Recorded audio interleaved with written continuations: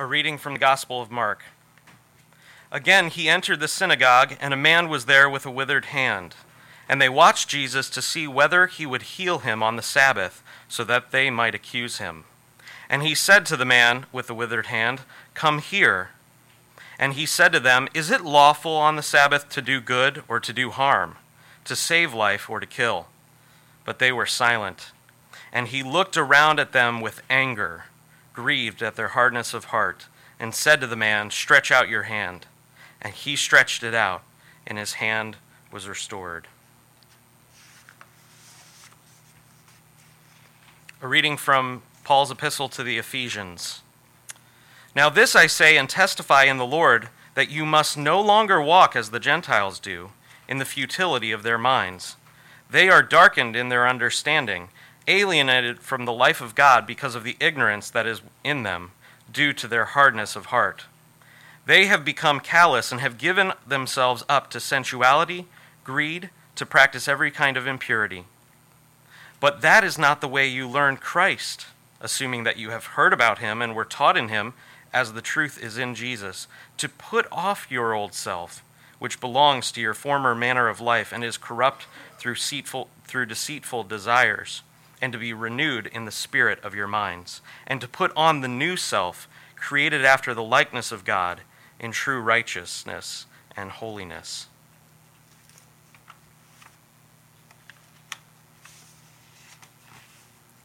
A reading from the Epistle to the Hebrews.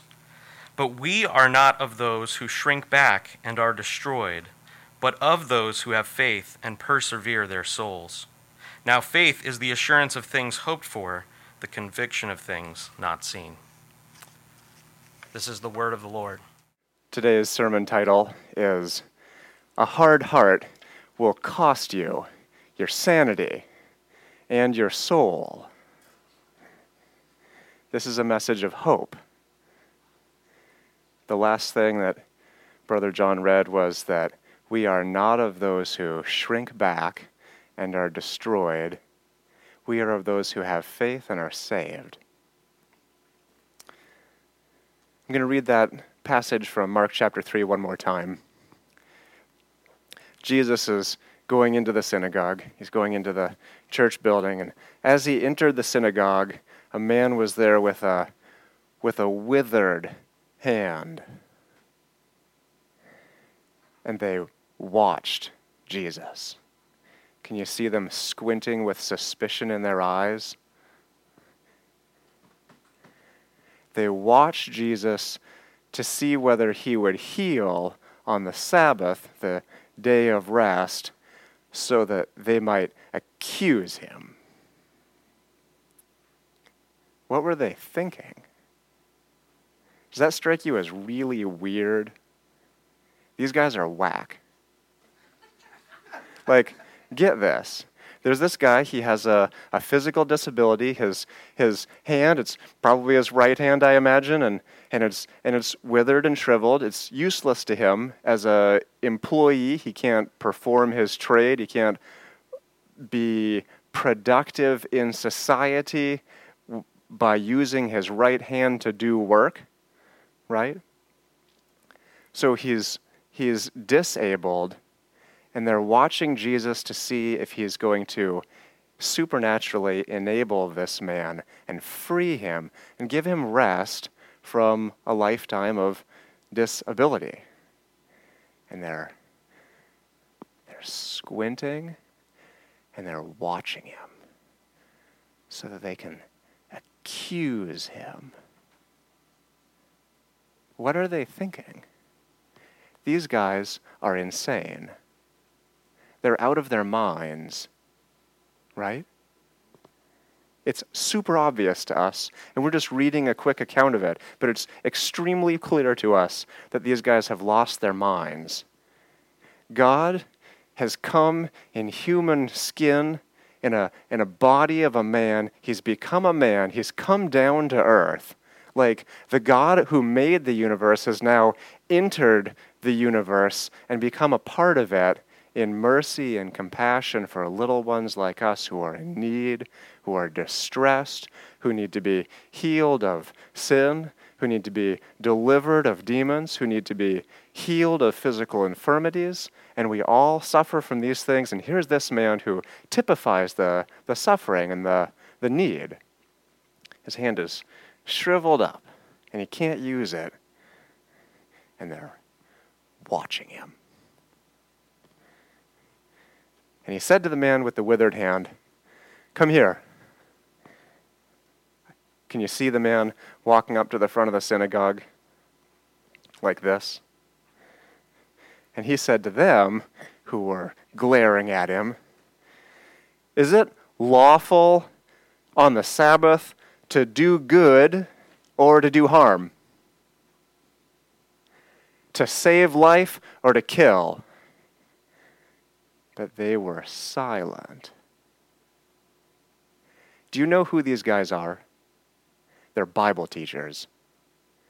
They had spent their lives reading, studying the Bible, which at the time was the Jewish scriptures, the Old Testament, and especially the first 5 books of the Bible that are called the Law of Moses, or the Law for short, right? So these were many of the laws of their societies were just direct text from Scripture, the 10 Commandments and the other case laws and such, and Leviticus and Deuteronomy, etc., right? So this is what they read, studied, and taught. So they were teachers.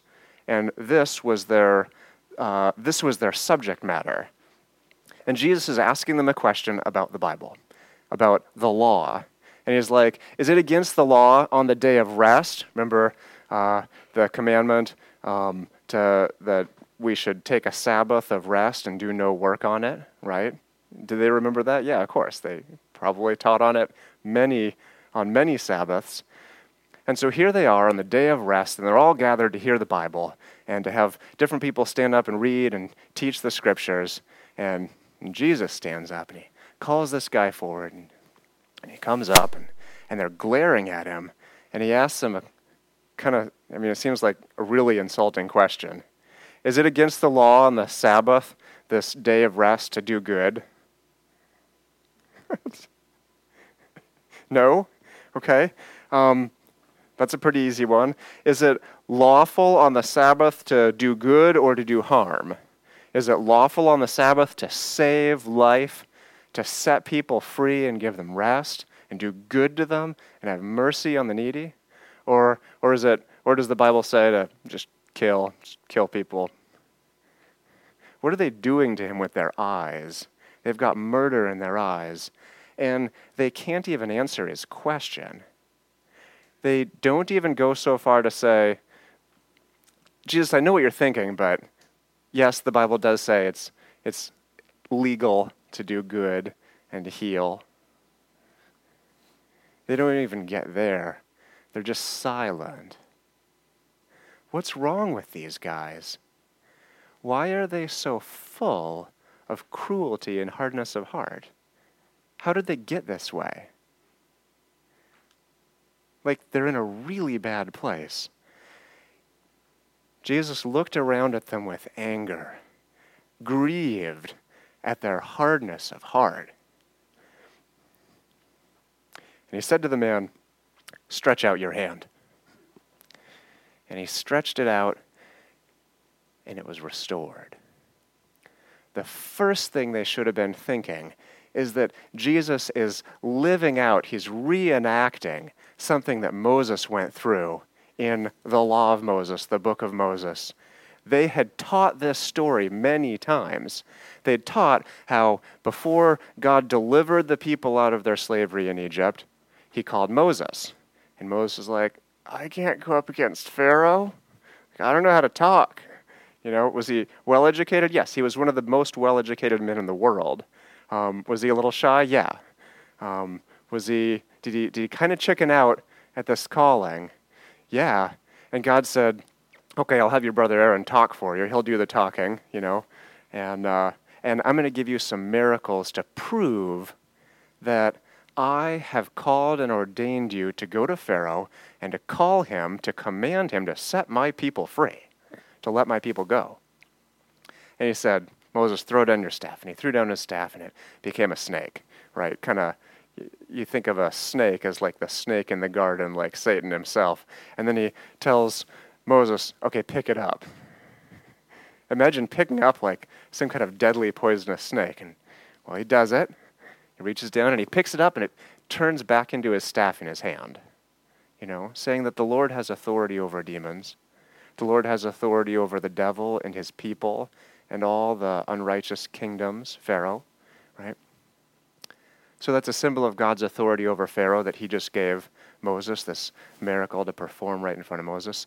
The other thing he said to Moses was, stick your hand in your coat. So he opens up his cloak and he sticks his hand in. He says, take it out. He takes it out and it's pale and white. His skin is dead, perhaps rotting. It's as white as a piece of paper. There's no life left in his hand. His hand is dead. And he says, put your hand back in your cloak. And he put it back in. These guys that are glaring at Jesus had taught this to the people many times. They know this story. They know this one. They know what happens next. God said to Moses, stretch out your hand. And he pulled it back out, and his hand was restored, strong, alive. The skin's back on. It's a normal color, and he could use his hand again. It's saying that it's not Moses' right hand as his hand of power that's going to deliver the people from Egypt. It's saying you are actually totally impotent, and your hand is weak, but my hand is strong to save. I will do this. I have this authority. Now go in my name, right? That's what these Bible teachers should have been thinking. And they got it. They got that Jesus is saying, I'm God, and I have authority, and I have power in my right hand to take a dead man, a powerless man, and make him alive and heal him, to give him life, give him rest on the day of rest. And these guys, they know it all, but they're so hard of heart. How did it get so bad? How could anybody be that hard of heart? How did they get that way? How do we become hard of heart? One, are you descended from Adam? Yes? Then you have Adam's sin in you. You're dead to God, and you were born in hardness to God and being dead toward him. Ephesians 4 puts it this way, being alienated from the life of God. Listen to this, the words of Ephesians, as a description, both of the men in the synagogue glaring at Jesus, and perhaps sometimes of ourselves. Paul says, I say this and testify in the Lord that you must no longer walk as the Gentiles do in the futility of their minds. Their thinking it's like they were very smart, but their brains had become useless to them. They didn't see what was right in front of them. They couldn't perceive. God's come down, and he's come to heal and to bless, to speak words of hope and life and healing, and they couldn't receive it. Their thinking didn't work anymore because of their hardness of heart.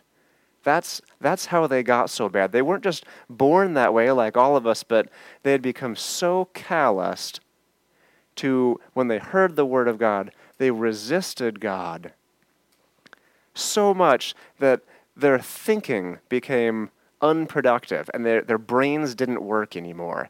They could do the math problem, they could teach the stories, but they couldn't figure things out anymore. It didn't make sense to them anymore, and they didn't get reality. They are darkened in their understanding, says Ephesians 4.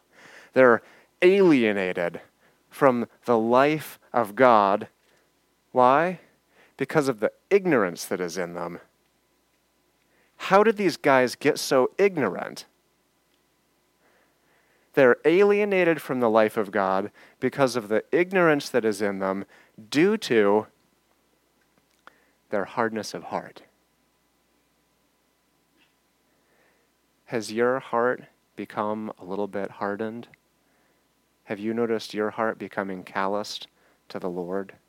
Do you hear the scriptures, and instead of responding in faith, has your heart become a little calloused?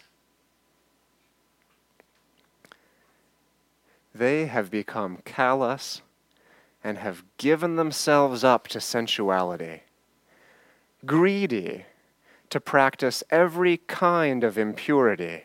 But that is not the way you learned Christ. Assuming that you have heard about him and were taught as the truth is in Jesus, they saw Jesus right in front of them. He's the truth. He's like the definition of truth. All of the reality in the world came when, at the beginning of creation, he spoke things into existence, created the world and every star and planet, designed the laws of physics, the law of gravity, the laws of the universe, and spoke into his prophets, his words, his righteous commandments and decrees. He gave his law to us. He gave us this book. Jesus is where truth comes from. Reality is centered all around him. And here these guys are alienated from the life of God. They've become ignorant. Their thinking has become a waste of time. It's a waste of time for them to try to think because it doesn't work. Their thinking is futile.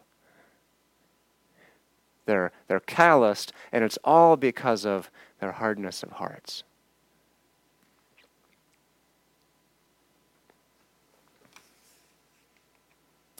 Repeatedly refusing God's grace to escape temptation makes your heart hard.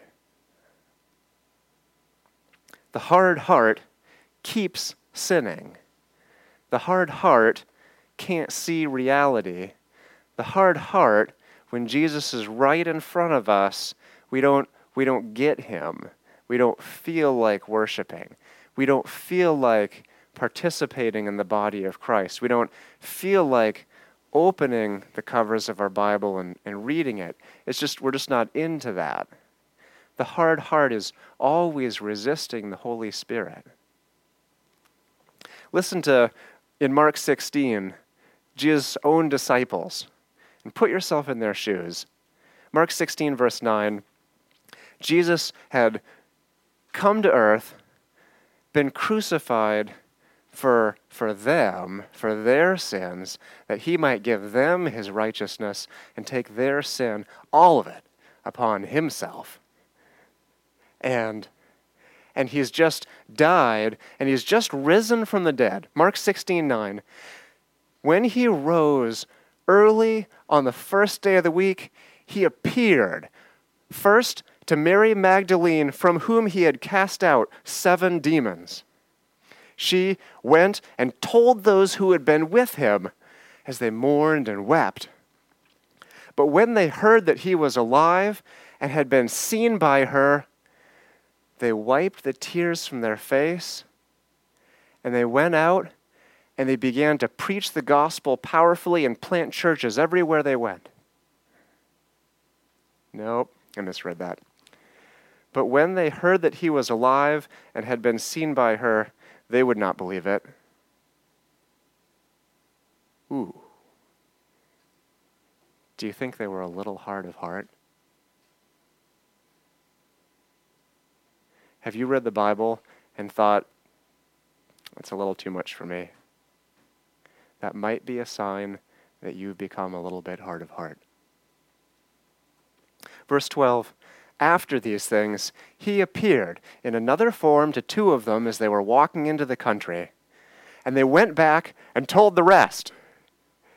And then their eyes were opened, and they believed, and they celebrated, and they shared a communion meal, and they went out and they powerfully preached the word of God and healed the sick and drove out demons and discipled everybody they could.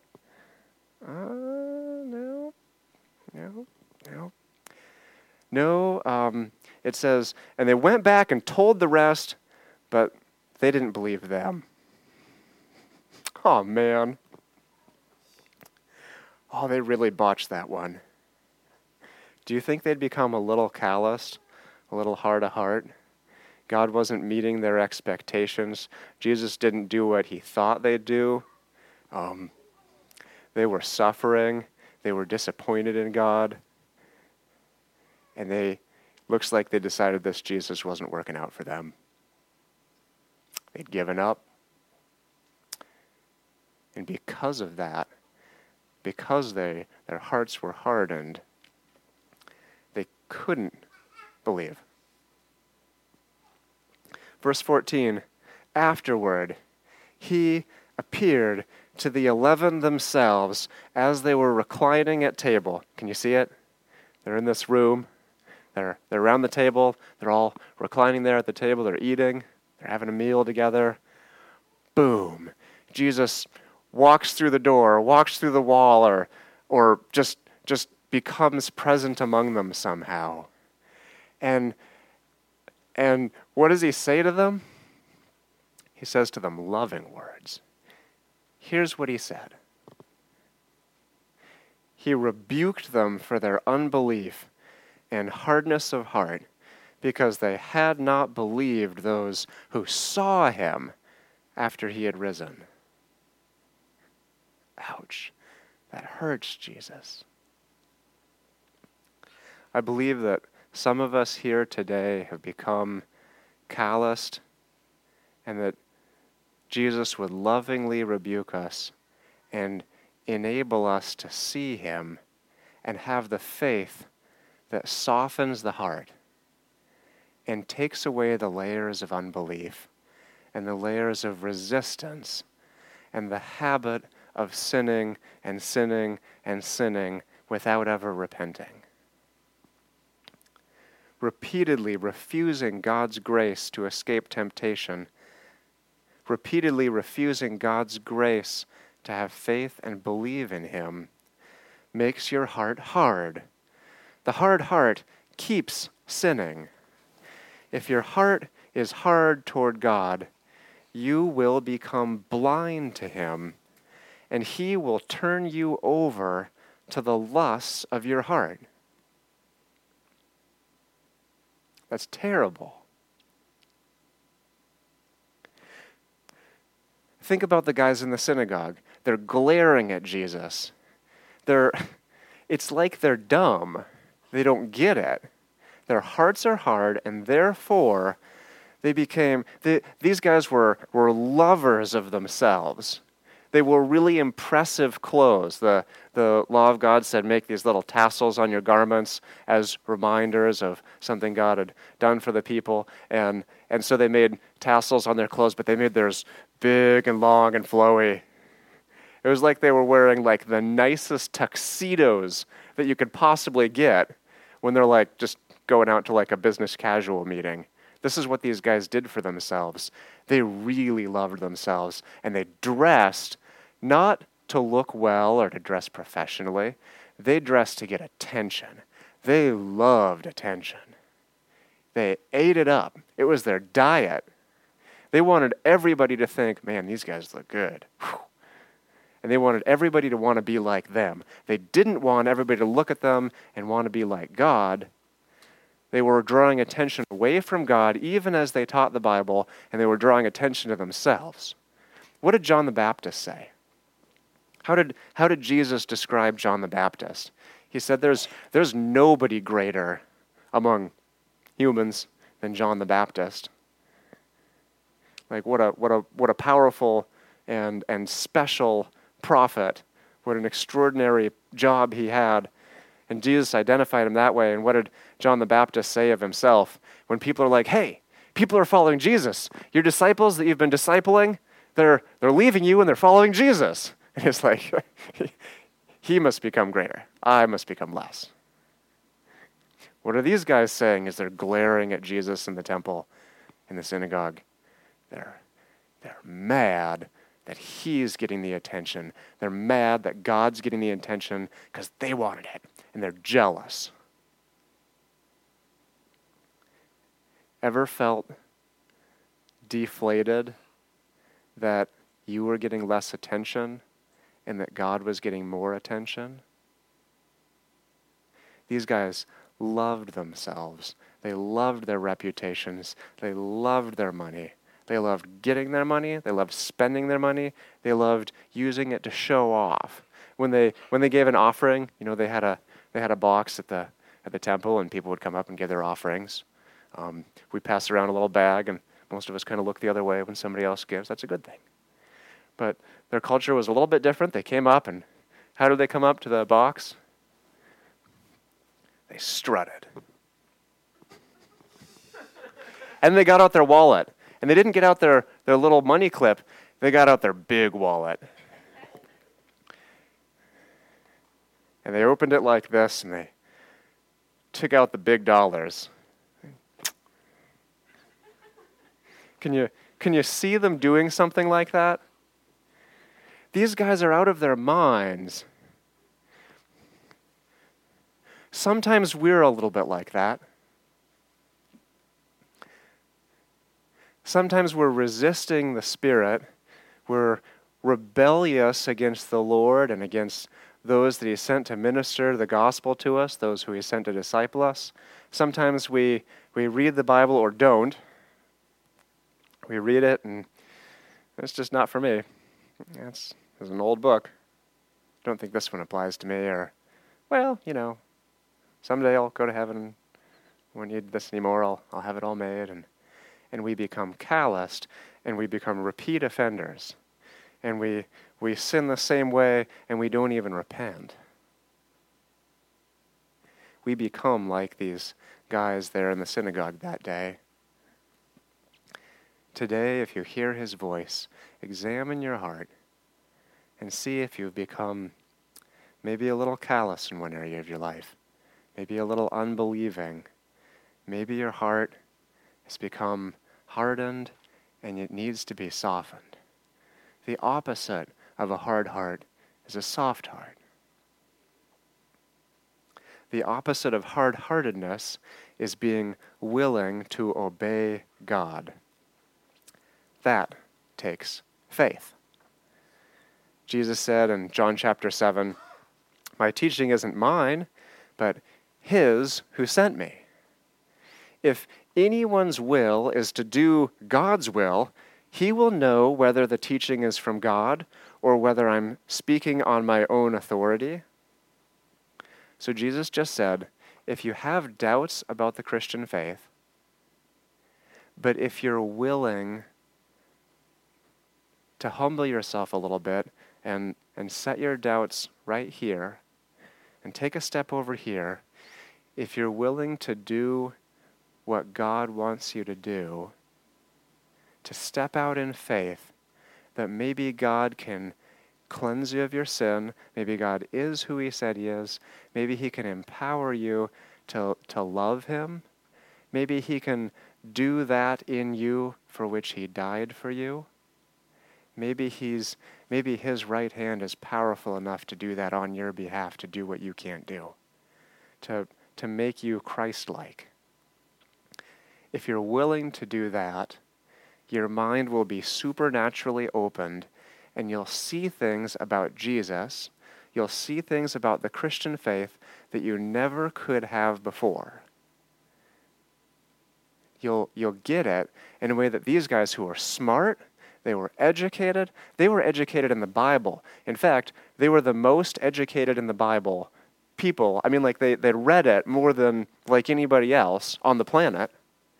And they were totally unable to have God live in them. They were like aliens from another planet to the life of God because of their hardness of heart. The opposite of hard-heartedness is being willing to obey God. When Jesus said, if anyone's will is to do God's will, he will know whether the teaching is from God. A couple verses down, the people responded to him in John 7, "You have a demon!" What? No, he didn't. They did. They were out of their minds. Jesus is teaching them blessed and precious words. There's grace falling off his lips like honey. His words were sweet and a delight. And they heard him say, if anyone's willing to do God's will, he'll know that I am God in the flesh, that I am God come down, that I am the messenger of Yahweh, and I'm here. And I'm here for you to recognize me when you look at my face. And they looked at him, and they're like, you have a demon! They likewise had hard hearts, and it caused them to lose their sanity. They couldn't see what was right in front of them. They couldn't see who was right in front of them. The opposite of hard-heartedness, of which we are all sometimes guilty, is willingness to obey God, and that takes faith. Faith comes from hearing, and hearing through the word of Christ. If you're not a part of a church, if you're not reading the scripture, if when the Holy Spirit speaks to your spirit, you got your walls up, then the word of Christ is coming to you, and you're not taking it in because you've got layers of callus over your heart. Have you ever had a pretty painful callus on your foot? You ever gone to the podiatrist and they take this little fruit peeler thing and they scrape layers off? My patients always tell me about this. They describe the instrument in great detail. You have to have a doctor take these layers of callus off you. What happens when Jesus, the great physician, takes in his patient, you or me, and he takes us to the operating table as the Word of God is coming in through our ears, and he does open heart surgery like a master cardiothoracic surgeon, and he opens up the sternum and he looks in at the heart, and it's a rock. It's a petrified rock. Has your heart become like that toward God when he speaks to you? Are you unwilling to have faith? Are you unwilling to repent? That's why you don't perceive God. The scripture says that he will take out our heart of stone and give us a heart of flesh. You may find that your heart has become so rock hard that you're just dead lying there on the operating table. There was no life in you before the surgeon opened you up. This is a message of hope. All of us are susceptible to these things. All of us were born from Adam. We are, every one of us, genetically descended from Adam and Eve, and we genetically and spiritually have in our spiritual DNA Adam's sin. Adam's hard-hearted rebellion against God, who was right there in the garden with him. And Adam was perfect. And he's like, nope, I'm going to decide for myself what's good and evil. Eve, give me that. Right? None of us are any better than that. That's a problem. And there's mercy here. There's mercy here at this cross. But it takes faith. It takes willingness to obey God. You have to believe that God exists and that he rewards those who earnestly seek him. You have to believe that God wants to do you good. God wants to do you good. You have to believe that God wants to do you good. And you have to believe that he's able to. God is able to do you good. God is able to rescue you from serial sinning and serial unbelief. Why do they call serial killers serial killers? It's because they eat a lot of cereal? No. What does serial mean? It means there's a series. They take a life, and they take another life, they take another life, they take another life. Number 1, 2, 3, 4, it's a series. They're serial killers. We are serial offenders, are we? Do you feel like you have this sin in your life, and you've just done it once, and again and again in a long row? Are you a serial offender? That's who Jesus came to save. That's whom Jesus came to die for.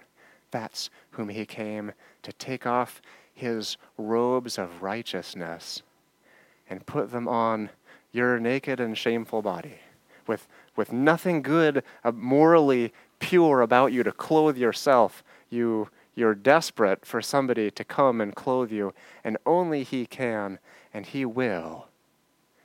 Have faith that he desires to do this for you, and that he's able to fully cleanse you of past sins, day after day, after day, after day. He is willing and able and ready to do so. You must cry out to him in faith. God's grace comes to us through three ways: the Word of God, the Bible, the church, and the Holy Spirit himself. You're not going to find the grace of God anywhere else. God speaks to us through people who are his body. Jesus is the head. His people are the body. We're members of Christ and members of one another. You have to be connected to the church. It's the only body of Christ. You have to be in it. This is why church attendance is not just helpful for your spiritual growth, it's necessary for you to know God.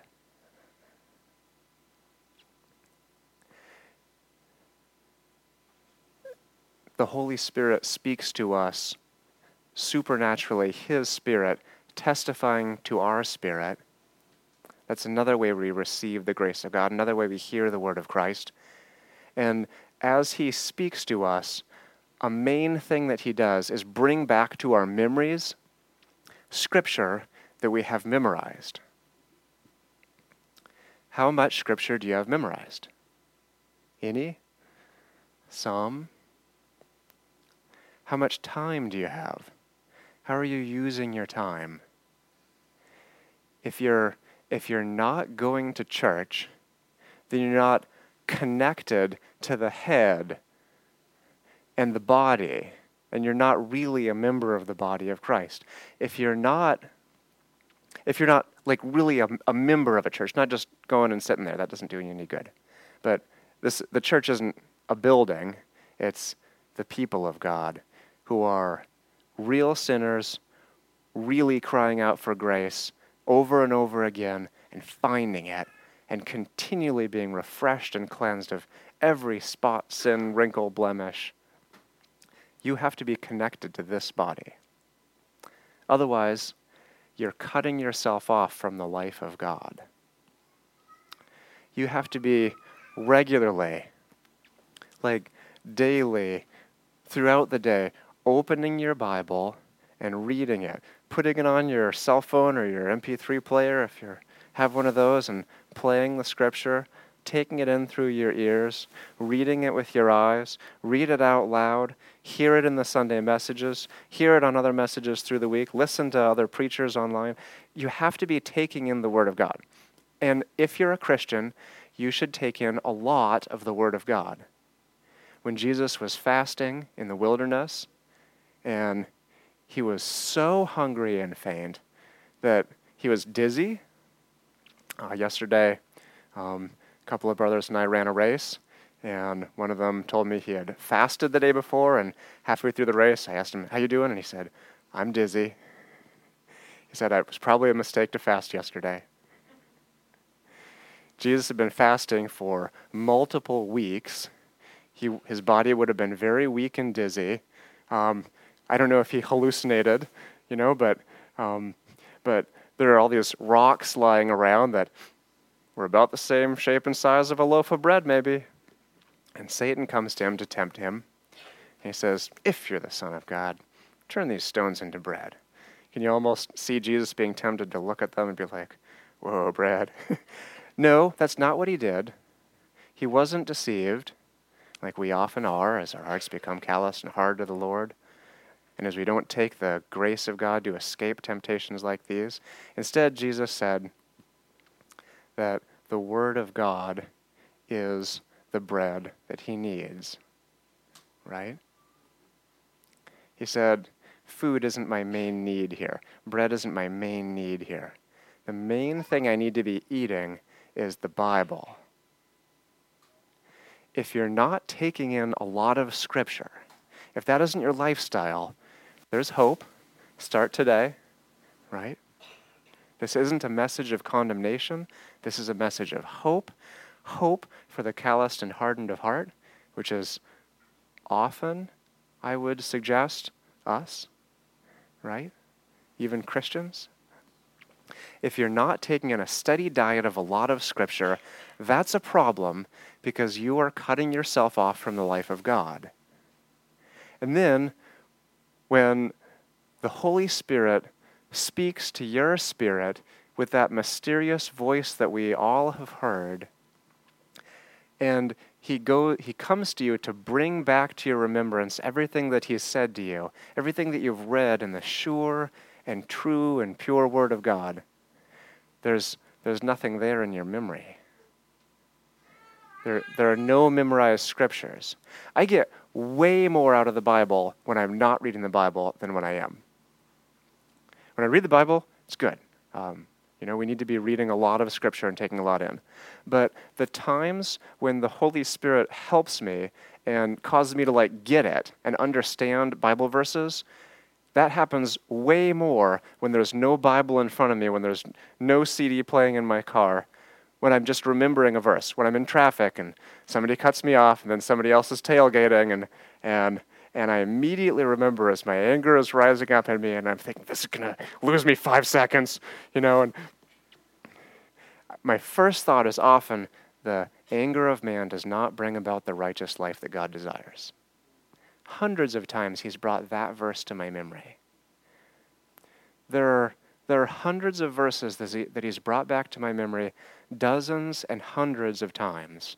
And that's the Holy Spirit, that's the Word of Christ coming to you. So you need to have a lifestyle of reading a lot of Bible.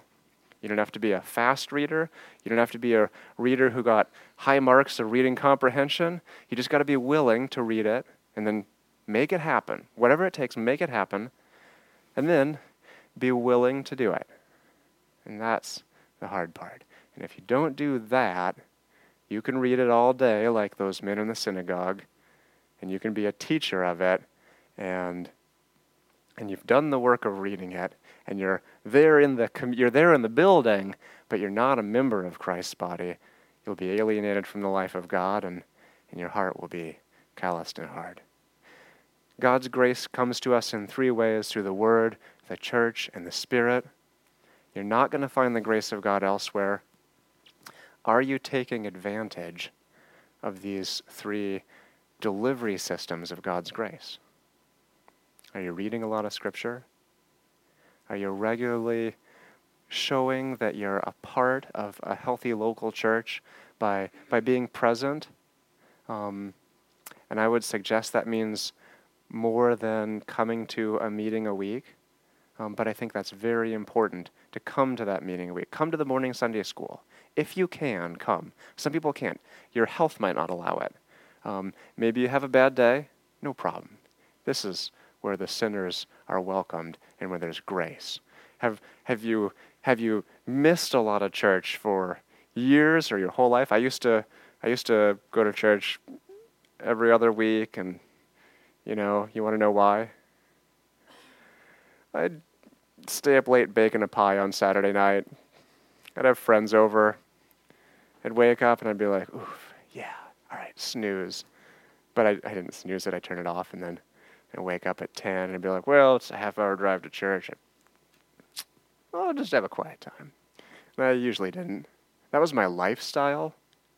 I used to be one of the most hard-hearted Christians you've ever met. I had a reputation for it. When I started attending this fellowship, this congregation, I quickly developed a reputation of somebody who was full of unbelief. I was supernaturally anointed like there was this spiritual warfare. I had welcomed demons of unbelief into to hang out with my spirit and to speak to my spirit. And when I read the Bible, I would think to myself, no, I don't know, that's a little too much for me. I don't know if that's what it means, or I just can't get there. Maybe I'll have faith in that someday. Or when the guy who's discipling me would talk to me in every one of our conversations, I can still remember, like, he would say things to me. It was Greg Weiss, and every paragraph of things that he said to me, I'd be thinking, no, I doubt it. It was like this feeling inside of me. Doubt was living in me. Why was I so hard of heart? Do you think maybe I was a little bit unwilling to obey? Do you think maybe I had a lot of sin in my life that I was hanging on to? Do you think I'd forgotten how to repent? I hadn't forgotten how to sin, but that wasn't the main problem, because we are a church of sinners. We're a church of serial repeat offenders, and yet we still belong here with him. Listen to Martin Luther's words to his friend Spalaton, who had he'd fallen into a great depression over his sin. He wrote him a letter. He said, "Do not let your sin stick in your mind, but get rid of it. Quit your despondency, which is a far greater sin. It must surely be that heretofore you have only been a trifling sinner, conscious of only paltry and insignificant faults and frailties." Imagine him, somebody who says they don't smoke or drink, or they don't curse or something, and that's their idea of what sin is. That's the most shallow description of sin I've ever heard in my life. God wants your heart and your soul.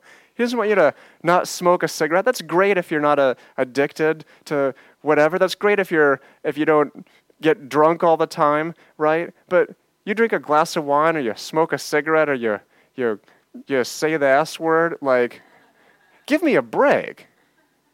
That's what Martin Luther is saying to this guy. He's like, it must surely be that heretofore you have only been a trifling sinner, conscious only of paltry and insignificant faults and frailties. Therefore, my faithful request and admonition is that you join our company and associate with us who are real, great, and hard-boiled sinners. When an egg is hard-boiled, you're not gonna crack it open and scramble it. You're not gonna poach it. You're not gonna fry it over easy. It's hard-boiled. There's no going back. It's done. You must by no means make Christ to seem paltry and trifling to us, as though he could be our helper only when we want to be rid from imaginary, nominal, and childish sins. No, that would not be good for us. He must rather be a Savior and Redeemer from real, great, grievous, and damnable transgressions and iniquities, yea, from the very greatest and most shocking sins.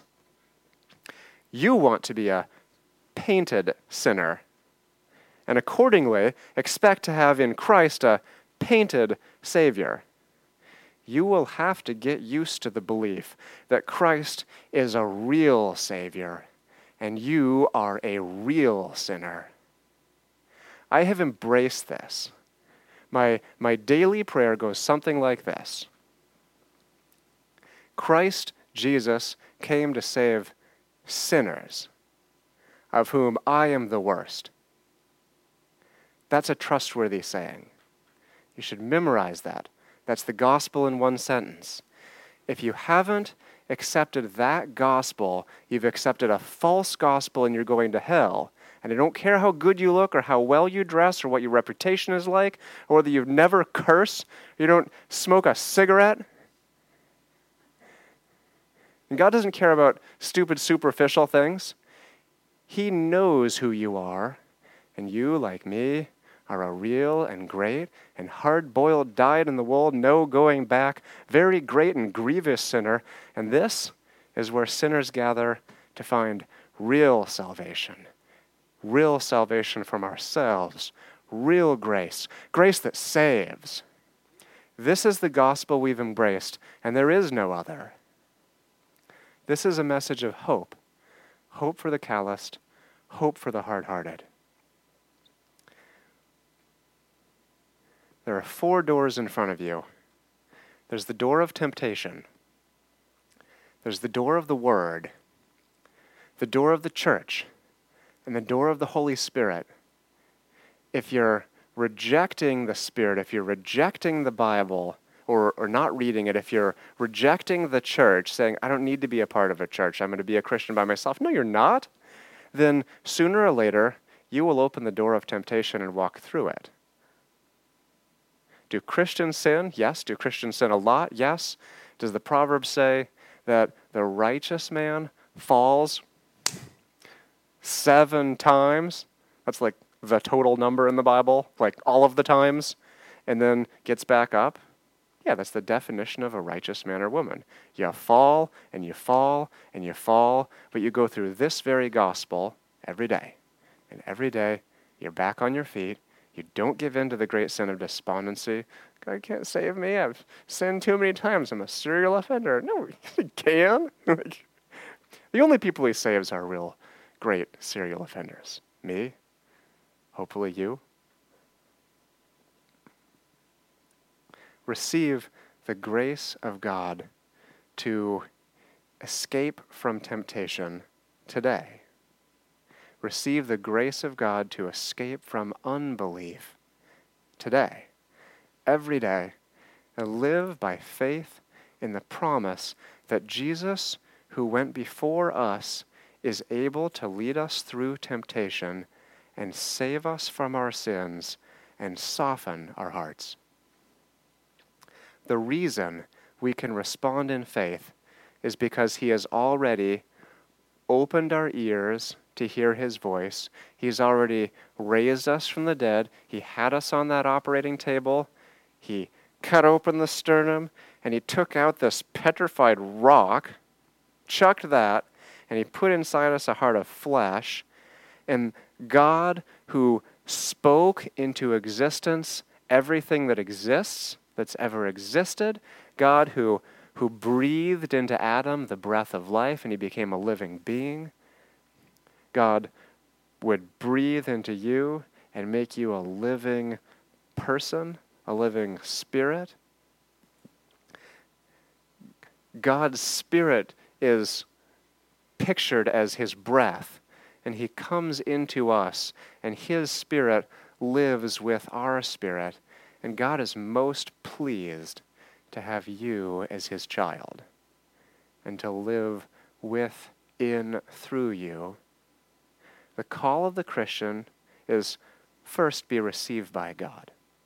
And then, once that's done, then work out your salvation and quit the hardness of heart.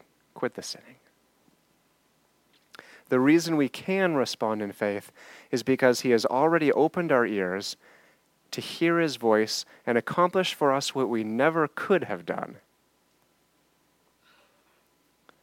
God has called us then, having saved us once, to continue to save us from our ongoing sins. He's called us to die to ourselves, to be crucified with Christ who died for us, and to now live a life in the body where Christ is living through you, and you're welcoming him when you hear his voice. And you're not hardening your heart. You're living a new lifestyle because you've been made a new person. Christ lives through you.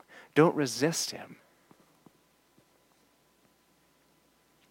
Hebrews 10 that John read earlier says that we are not of those who shrink back and are destroyed, like those in the synagogue.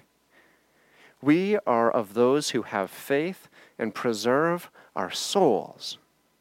Now, faith is the assurance of things hoped for, the conviction of things not seen. And you say, well, how can I believe in something I haven't seen?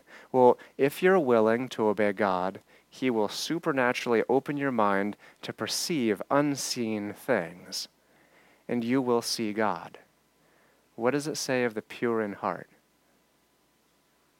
Aren't they the ones that see God? Yeah, that's how you see supernatural, invisible things that are right in front of your face. Otherwise, you're going to miss all the signs. Do not persist in this sin. I said this is a message of hope. So, to those of us who, you hear it ring, you pick it up, you see God calling. You look at it, you get another layer of callus over your heart, and you let it go to voicemail. And then you don't listen to the voicemail, you just swipe to delete. Is that you today? Is that what you've been doing? If you're a Christian who's become calloused, this is what the Word of God says to you today. There is now no condemnation for those who are in Christ Jesus. For the law of the Spirit of life has set you free from the law of sin and death. The law of the Spirit of life has set you free in Christ Jesus from the law of sin and death. For God has done what the law, weakened by the flesh, could not do, by sending His own Son in the likeness of sinful flesh, and for sin, He condemned sin in the flesh in order that the righteous requirement of the law might be fulfilled in us, so that you are empowered to do what He says, and you are able, Christian, to do what He says. The righteous requirement of the law be fulfilled in us who walk not according to the flesh, but according to the Spirit. For those who live according to the flesh set their minds on the things of the flesh. But those who live according to their Spirit set their minds on the things of the Spirit.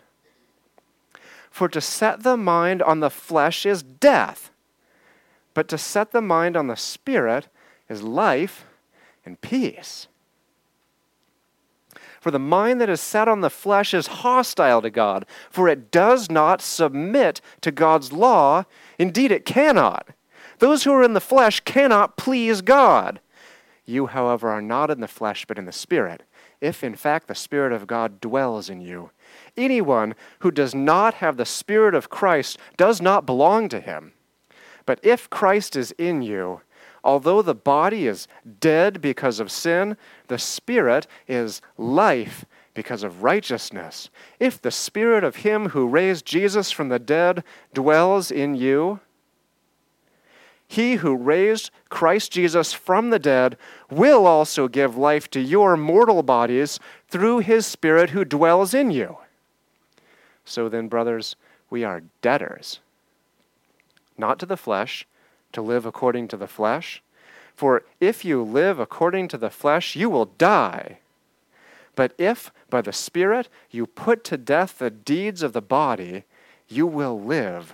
For all who are led by the Spirit of God are sons of God. For you did not receive the spirit of slavery to fall back into fear. That's fear of condemnation. But you have received the Spirit of adoption as sons, by whom we cry, Abba, Father.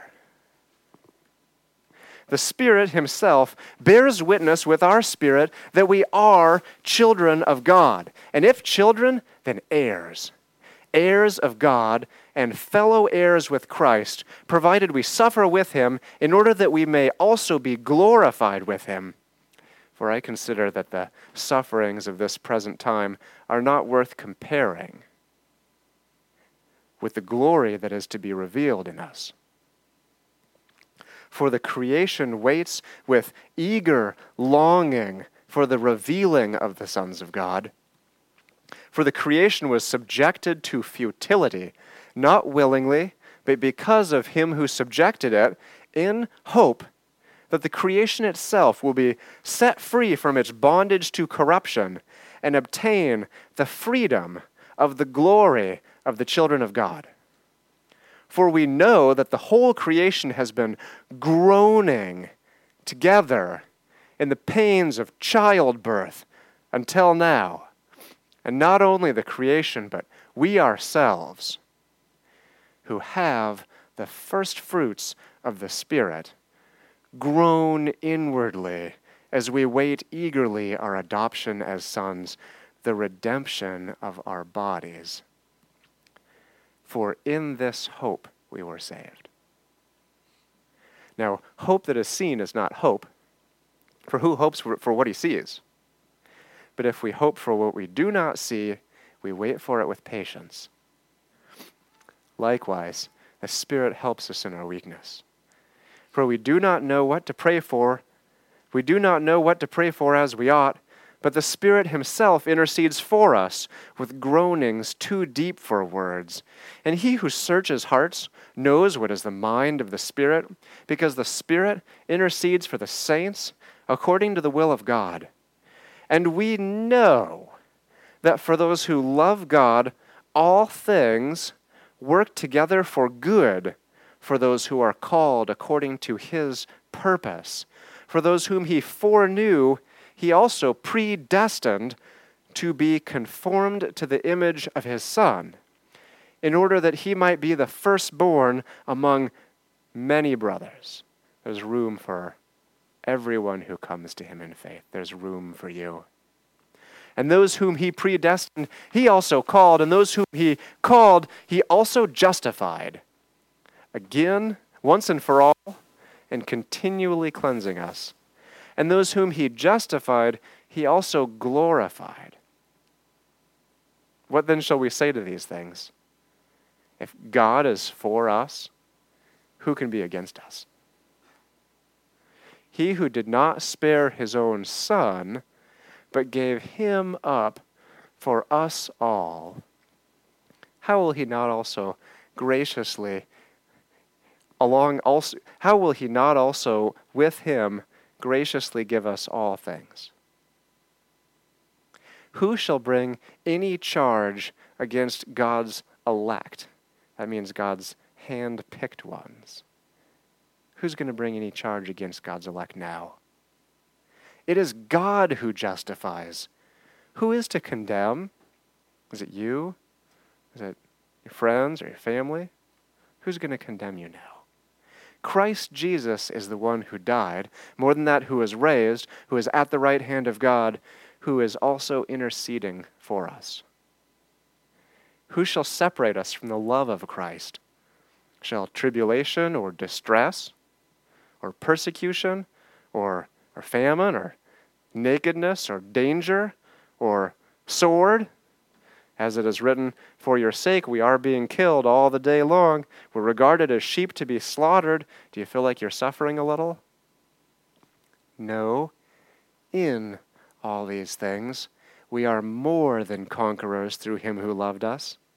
For I am sure that neither death, nor life, nor angels, nor rulers, nor things present, nor things to come, nor powers, nor height, nor depth, nor anything else in all creation will be able to separate us from the love of God in Christ Jesus our Lord.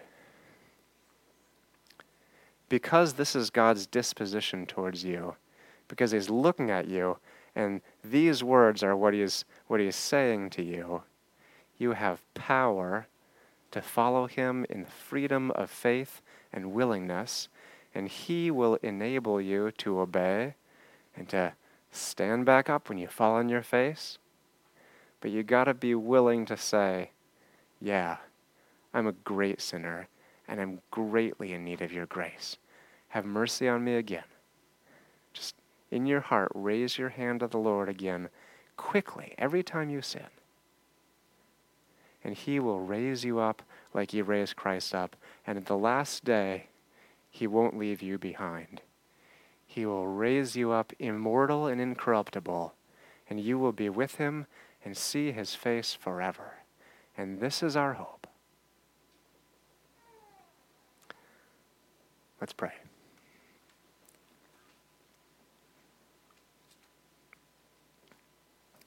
Father, we have often refused your grace to escape from temptation, and we had often developed a callus over our heart. Sometimes it was a thin callus, sometimes it was a thick one. And we know that you're the physician that scrapes off the callus, leaving tender flesh, softening our hearts. You took out our heart of stone.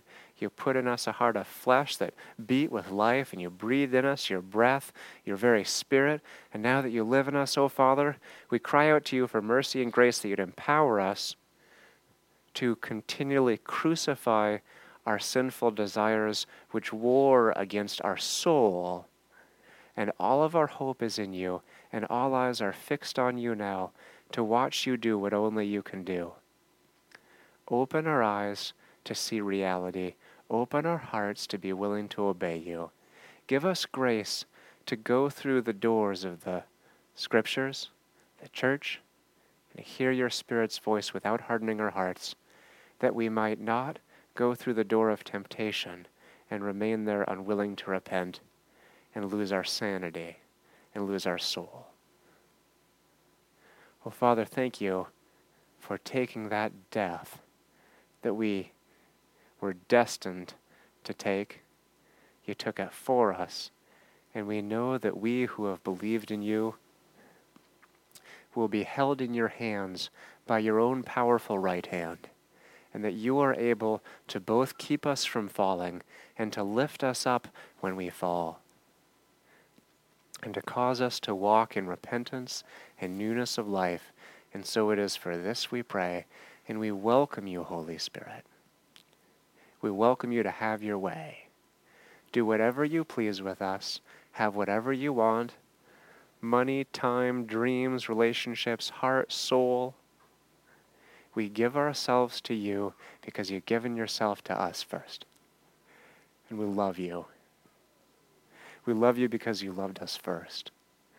Thank you that you will not stop loving us. Even when we are faithless, you will be faithful. And this is the word of the Lord. And all God's people said, Amen.